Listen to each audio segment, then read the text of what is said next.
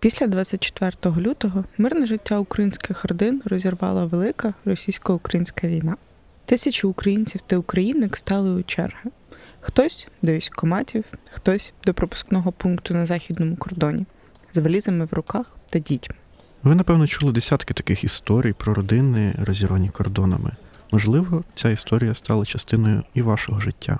Тисячі кілометрів та майже 12 місяців війни роз'єднали українські родини. За даними Організації Об'єднаних Націй, близько 5 мільйонів українців перетнули західний кордон, де отримали статус тимчасового захисту.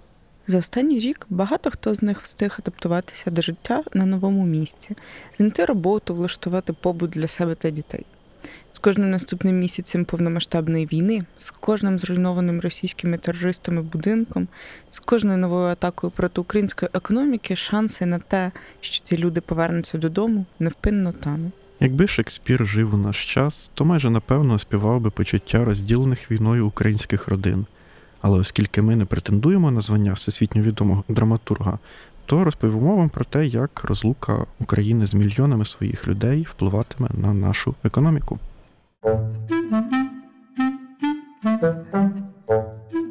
Усім привіт! Ви слухаєте подкаст «Хроніки економіки» і з вами журналісти «Економічної правди» Дана Гордійчук та Ярослав Вінокуров. Цього тижня сотні тисяч українських родин вперше зустріли День Святого Валентина, розділені кордонами та Великою війною. Масова міграція українців після початку широкомасштабної війни стала не лише одним з найбільших викликів для нашої економіки сьогодні, але й для нашого майбутнього в цілому. Міграція – це близько $2 мільярдів, які щомісяця витікають з фінансової системи на розрахунки українських переселенців за кордоном. Звісно ж, це падіння надходжень бюджету країни, що воює, а також надходжень соціальних фондів. Проте програють від цієї міграції далеко не всі. Наприклад, нещодавно Національний банк опублікував дослідження, у якому йшлося про те, що країни Європи, які приймають українських біженців, навіть дещо виграли від того, що в них зросла кількість споживання та, відповідно, відрахування податків до бюджетів. Та й варто визнати, що Україна в умовах обмежень на споживання електроенергії, порушених ланцюгів логістики, понівеченого ринку праці наразі навряд чи могла би забезпечити нормальні умови проживання для усіх тих громадян, які виїхали. Як міграційна криза, яку спровокувала російська агресія, впливає на нашу економіку сьогодні та як вона впливатиме на неї в майбутньому? Про це ми сьогодні поговоримо з виконавчим директором аналітичного центру «Кейс Україна» Дмитром Боярчуком. Доброго дня, Дмитре. Доброго. Дякую, що прийшли до нас. Перше питання одразу в мене стосується того, що до війни завжди споживчий попит був одним із драйверів зростання нашої економіки, і на це неодноразово вказував Національний банк України. Власне, після 24 лютого з України виїхало тільки до країн Європи близько 5 мільйонів людей, ще від 2 до 3, здається, за даними ООН, виїхало до Росії та Білорусі. Відповідно, у нас зменшилась кількість споживачів. Чи можете оцінити, як це вплинуло, можливо, на нашу економіку і зростання? Вплив, очевидно, негативний. На жаль, детальна статистика, вона досить сильно затримується. Тобто у нас фактично зараз відсутні базові елементи статистики для того, щоб розуміти, що насправді відбувається в деталях. Загалом то ми розуміємо, що економіка впала на 30%, але ось такі елементи, як там споживання, як там промислове виробництво, це певного роду тільки оцінки. Зрозуміло, що якщо люди виїжджають і вони не витрачають тут гроші, вони не платять тут податки, цей компонент ВВП, тобто економічного росту, він не працює. Він зараз працює в інших країнах. Там, наприклад, по тій же статистиці Національного банку бачимо, як зріс імпорт послуг. Це фактично те ж саме споживання, тільки наших українців, але за кордоном. Тобто вони просто беруть з карток, витрачають ті гроші за кордоном, і це нам фактично йде в мінус. Це загрозлива тенденція, погана тенденція, прямо скажемо. Всі про це хвилюються, але більше хвилюються, що люди можуть не повертатися.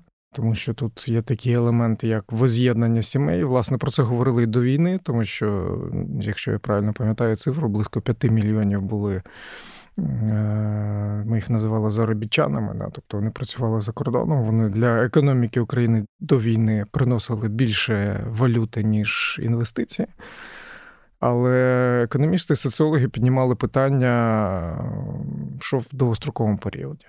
Тобто вони не можуть ці сім'ї жити роздільно настільки довго, рік, 2, 3. Далі або сім'я розпадається, або вона воз'єднується. І коли ці сім'ї очікувалось почнуть воз'єднуватись, то, скоріше за все, вони це будуть робити десь за кордоном. От зараз ця тенденція, вона дуже сильно прискорилась. По-перше, масштаб виїзду прискорився. По-друге, скажімо, вона так розвернулася, тому що жінки з дітьми виїхали. Раніше здебільшого чоловіки виїжджали заробляти. Ми так вважаємо, що вони здебільшого там було. Тому ця тенденція дуже нехороша. Да? І тут можна згадати такий елемент, як зараз багато розмов йде про штучний інтелект і про непотрібних людей. Навіть Харарі роздумував на цю тему, що з появою і розвитком штучного інтелекту багато людей стануть непотрібними для економіки. Тобто, і, власне, ця ідея з базовим доходом, вона звідки? Тому що для виробництва того, що людям потрібно, треба кілька професійних, досить натренованих, всі інші вони займаються перекладанням папірців, симулюванням активної діяльності, але здебільшого їхня робота не потрібна. З розвитком штучного інтелекту ця тенденція ще більш стане очевидною, явною, але фактично це, напевно, ми поки що ще не на тому етапі. Тому, з одного боку, так, розвивається штучний інтелект, а з іншого боку, для того, щоб наша економіка, принаймні в середньостроковому перспективі, 5-10 років, якось ожила, очухалась і почала щось робити, тим більше, що тут дуже багато роботи для відбудови, дійсно потрібно думати, як повертати людей. На мою думку, повертати їх можна тільки економічними стимулами. Угу. Ми про це поговоримо трохи пізніше, але хочу резюмувати, що штучним інтелектом українців зараз не замінити поки що на даному етапі. Поки що не тільки українців не замінити, тобто штучний інтелект поки що є у вигляді такої веселої іграшки. У мене ще було питання стосовно того, що оскільки ви вже згадали, більшість українських мігрантів, які виїхали після 24 лютого, це жінки з дітьми, відповідно, можна припустити, що це споживання, про яке ми говорили, воно скоротилося непропорційно. Тобто в якихось секторах, напевно, це падіння споживання було більшим, а в якимось меншим. Як це взагалі може впливати, мабуть, в подальшому на структуру економіки, і чи може воно якимось чином впливати наразі, і от минулого року, і на цей рік? Мені навіть важко сказати по структурі споживання. Справа в тому, що дуже часто жінки продовжують споживати українські товари, тому що в них є можливість порівняти і товари, і послуги, і дуже часто це на користь саме українських виробників. Тому таке явище, як замовити, привезти, передати, тобто воно присутнє. Звісно, що багато чого змінилося. Те ж саме споживання, наприклад, послуг охорони здоров'я. Тут же воно без варіації. Споживання тих же самих ліків, якихось, хоча також там питання, що за кордоном це тільки по рецептам і питання якось передавати ці всі речі. Послуги, знову ж таки, дитячі садки, школи, фактично в багатьох випадках за це також або доплачувалось, або прямо платилось. Тобто це теж також змінилося. З приводу якихось інших речей, тут, напевно, більш загально падіння споживання просто. Я думаю, що коли стане відома ось ця статистика, ми будемо більш чітко розуміти і бачити, хто в першу чергу постраждав. Якщо дивитись, наприклад, на сектори, на ці опитування, які є, то харчова промисловість насправді себе досить непогано почуває. Можливо, це більше пов'язано з військовим замовленням, але, наскільки я розумію, вона одна із таких, які відносно себе непогано почувають. А от цей фактор, що багато людей, які виїхали за кордон, вони продовжують споживати українське, це може якось, частково, можливо, компенсувати українським виробникам це падіння споживання, тому що вони, по суті, збільшують експорт, напевно, в ту ж саму Польщу, якісь продукти, наприклад, чи щось подібне? На жаль, думаю, що це не може повністю компенсувати, тому що тут дуже великі транзакційні витрати. Якщо вам там подобаються якісь продукти українського виробника, ви можете там деколи собі при нагоді замовити такі продукти, але ви не можете його споживати в щоденному режимі. Ви йдете в сусідній магазин і купуєте те, що є. Тобто ось такий варіант. І ми розуміємо, що європейський ринок в багатьох випадках він досить захищений. Тобто продукти харчування ви не можете просто так возити в країни Європейського Союзу. Там є певні норми. Ось ми визначили, що міграція, особливо коли йдеться про мільйони осіб, це дуже негативний для економіки фактор. Наразі НБУ, наприклад, закладає 400 тисяч українців, які вийдуть за кордон, мінус ті, хто повернеться. Це не порівнювано з 7-8 мільйонів, про які ми говоримо в 2022 році. Наскільки такий чистий виїзд буде сильно впливати на нашу економіку? З урахуванням того, що виробництво також впало. Наскільки це компенсує одне одного? Буде впливати. Треба розуміти, що економіка 2023 року – це, звичайно, такого шоку, як минулий рік, не буде, але очікувати, що ми несподівано почнемо рости, тут дуже важко. І очікувати, що люди несподівано почнуть приїжджати в Україну, це теж дуже важко. Подивіться на ринок праці зараз. Зарплати реально присіли. Я не знаю, можливо, в деяких секторах воно трошки інакше, але якщо ви шукаєте людей робітничних професій, вам дуже легко знайти. Це означає, що пропозиція значно перевищує попит. Я думаю, якісь там спеціалісти з HR і з якихось веб-сторінок, вони більш детально про це розкажуть, але це навіть моє особисте спостереження. Можливо, якісь особливі спеціальності, які там затребувані в тій же самій в армії чи ще якихось секторах, які орієнтуються на експорт і не відчувають якихось проблем, можливо, там все добре. Але загалом по економіці, згадаємо, що було до війни. Знайти людину якоїсь робітничої професії, це було велика біда. Там був великий тиск на це, тому що той, хто міг щось робити руками, була чітка тенденція, вони виїжджали в Польщу і в Німеччину, і там створювались відповідні умови. Зараз є заборона на виїзд чоловіків призовного віку, і, відповідно, у вас немає роботи, ви не можете нікуди подітись, і це дуже сильно давить на ринок праці. Зрозуміло, що люди в таких умовах будуть шукати якісь можливості. Донедавна була гарна зарплата у військових. Це було зрозуміло навіть ще рік тому, зараз люди обурюються цьому.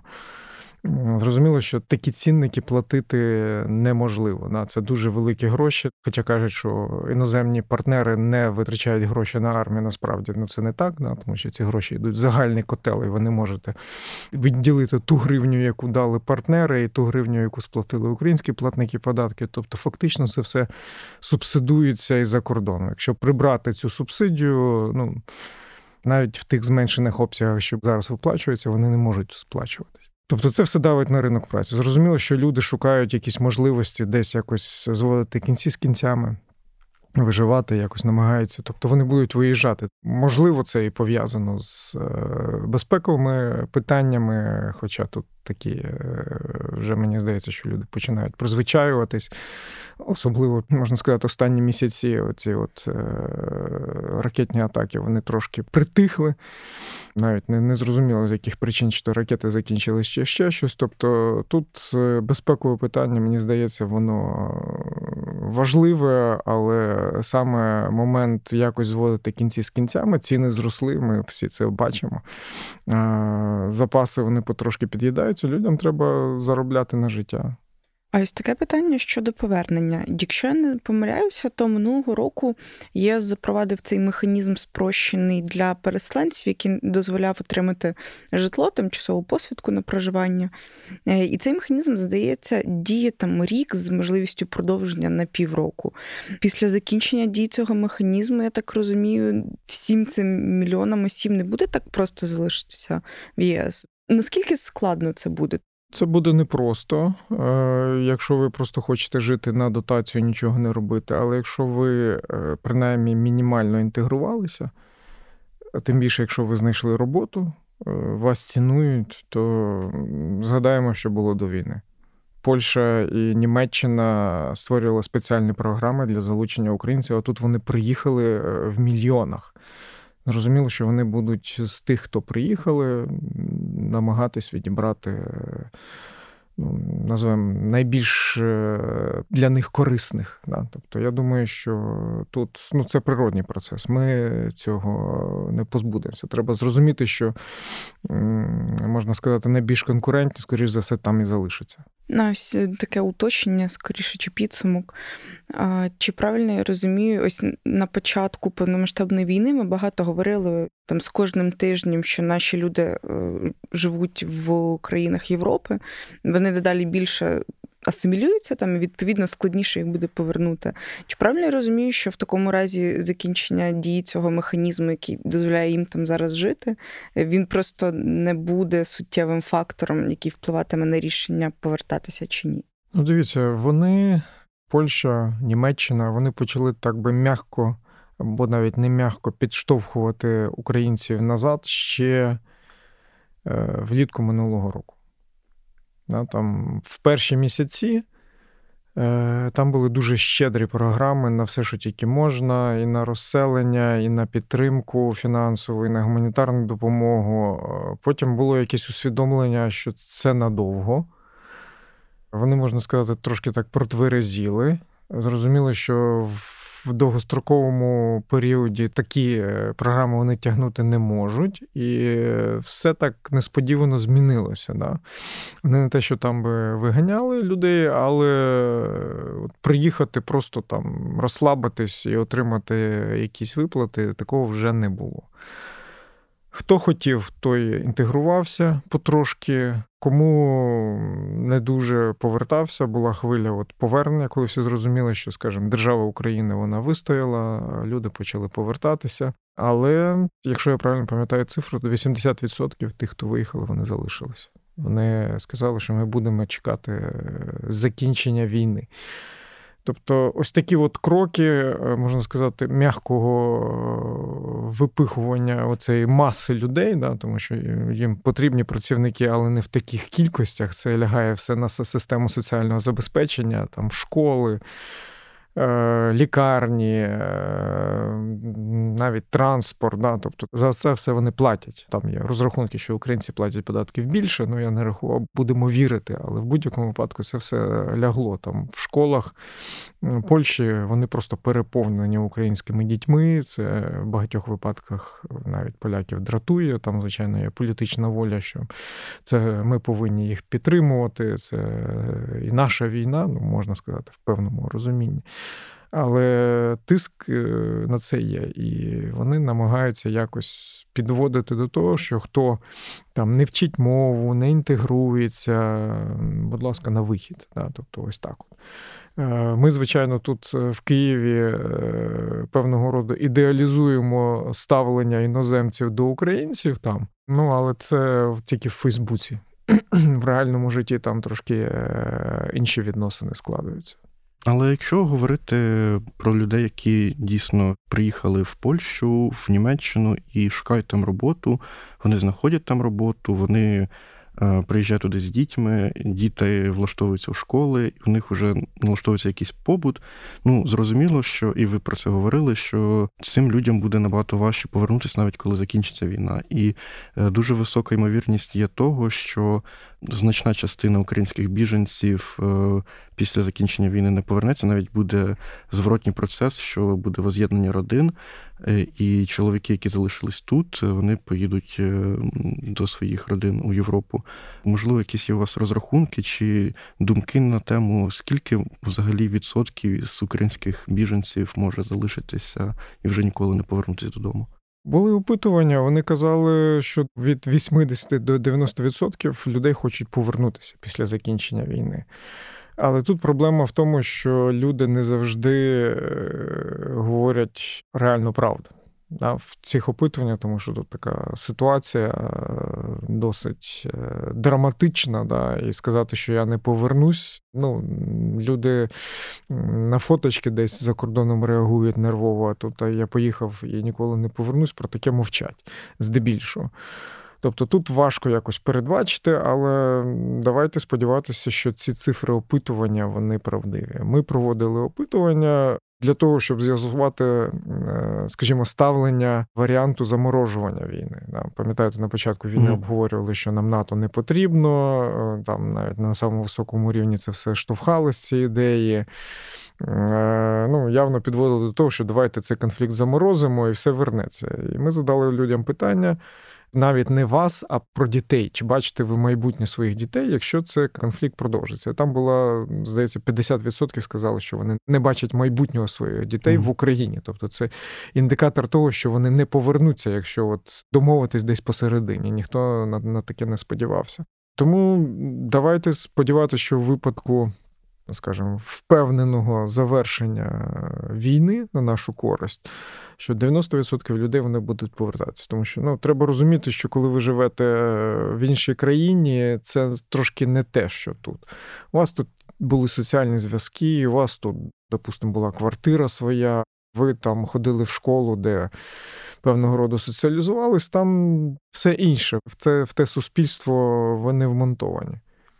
І це чітко відчувається. Тут ви рівноправний член суспільства, зрозуміло, що українці один одного не завжди щиро люблять, там можуть відбуватися якісь речі, але ви повноправний член суспільства. Там ви таким не є, і це ви відчуваєте майже на кожному кроці.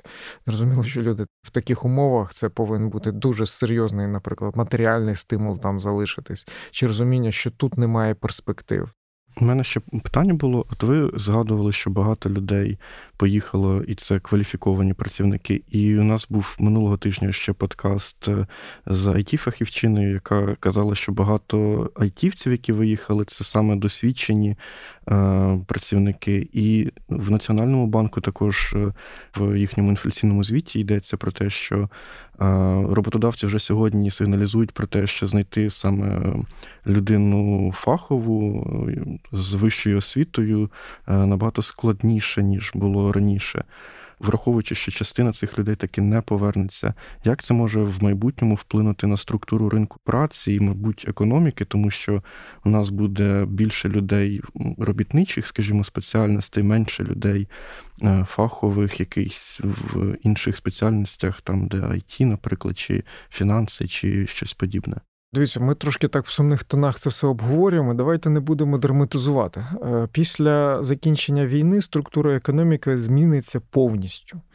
Тобто ту країну, яку ми знали до війни, вона буде зовсім іншою.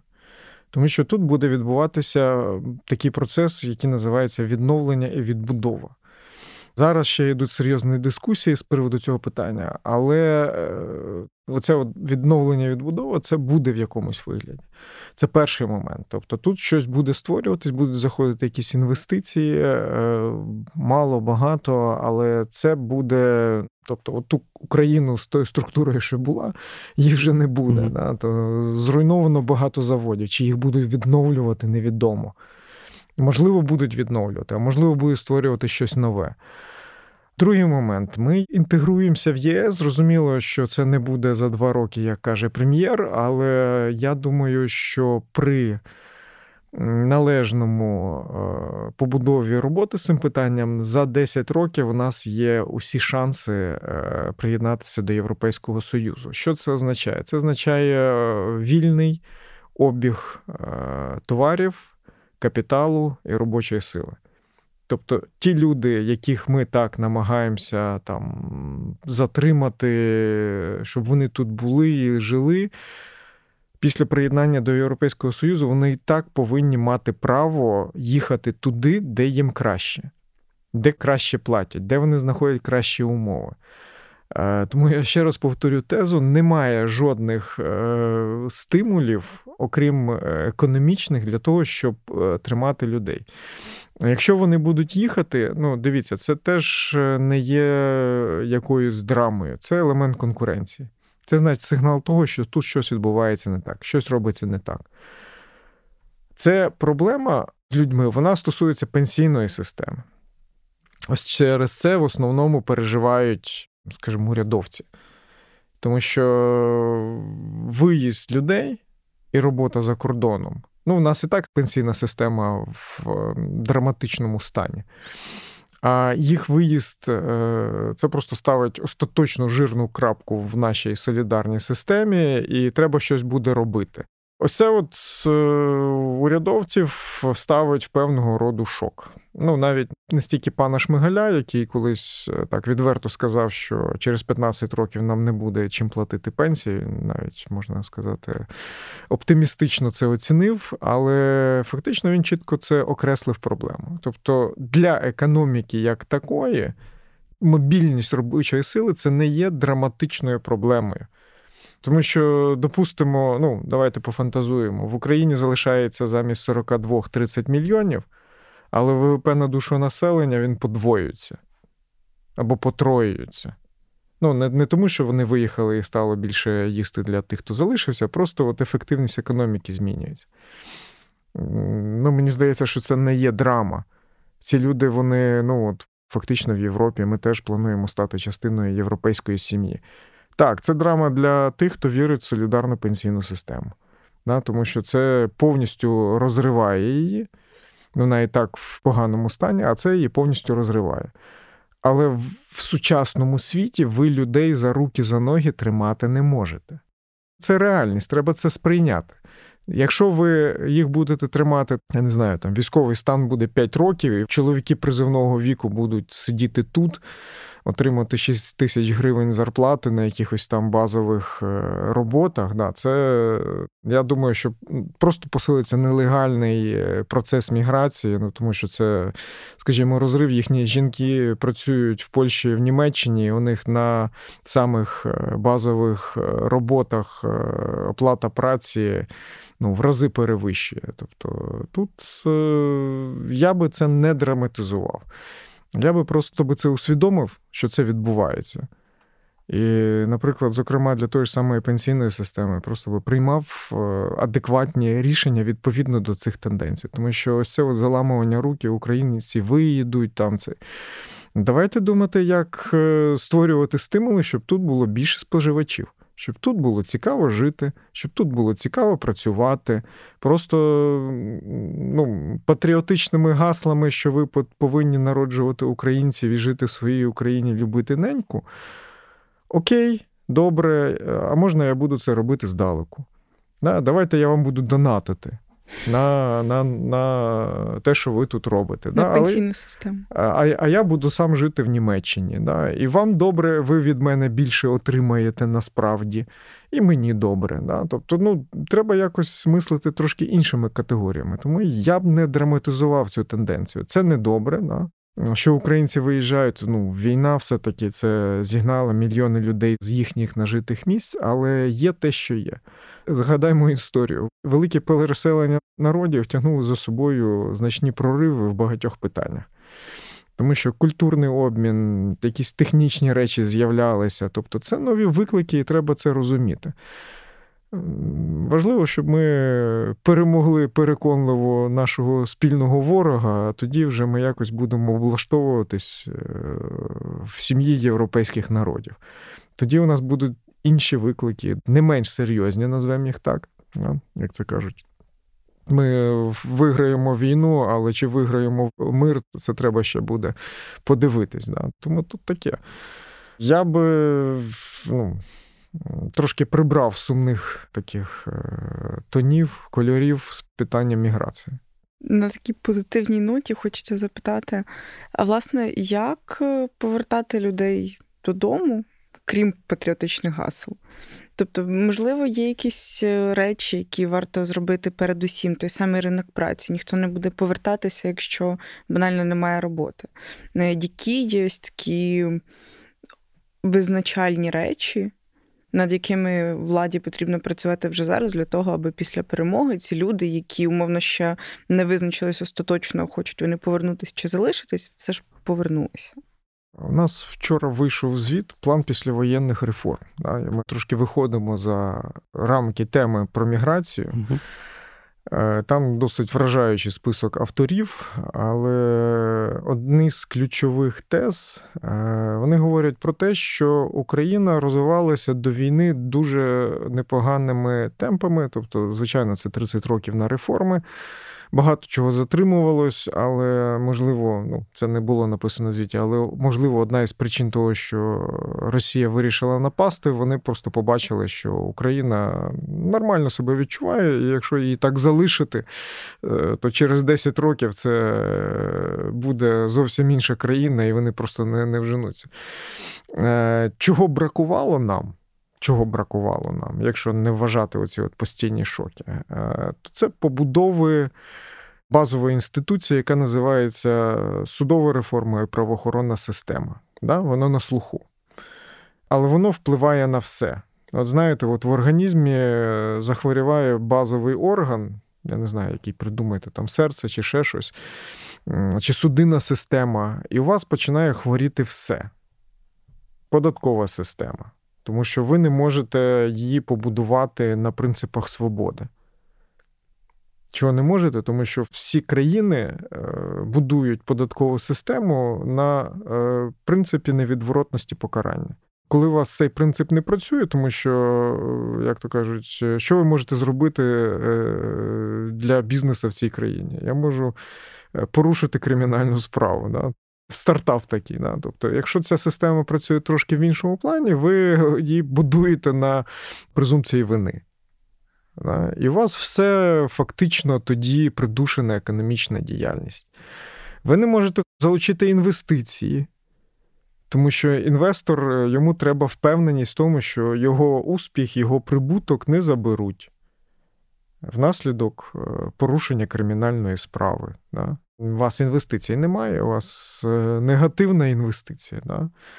Ви не можете, наприклад, переконати своїх партнерів, що вам треба на вашу користь конфіскувати 300 мільярдів російських активів.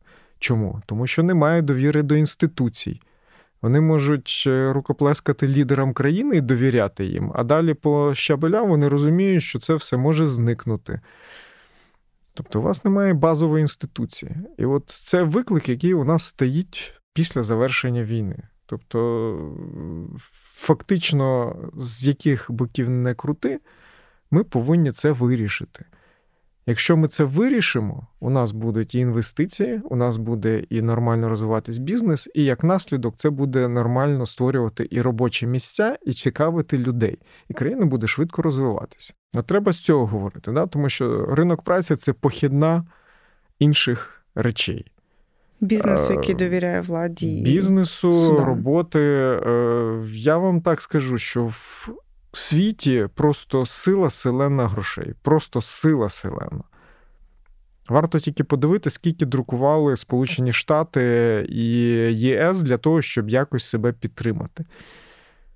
Ставки залучення цих коштів, вони просто мізерні. Тобто знайти гроші на те, щоб щось реалізувати, це дуже легко, дуже просто. Питання в тому, щоб це те, що ви хочете реалізувати, щоб воно дійсно було реалізовано, а не просто дайте нам гроші, відваліть. Як зараз позиція, можна сказати, державна позиція в цьому плані. Дайте нам гроші, і ми самі розберемося. Тобто тут не питання грошей. Тут питання, що ви людям, інвесторам пропонуєте. Світ трошки, можна сказати, в такому пошуці якихось проривних ідей. Якщо Україна запропонує себе в якості проривної ідеї, створивши ту ж саму нормальну систему, не цепляючись на ці зв'язки заскорублі, що ти мені, я тобі, і досить ефективно переверне оцю базову інституцію, до речі, це те, що нас ріднить з Росією. Тому що, знову ж таки, повертаючись до звіту, є такий чудовий індекс урядування верховенства права.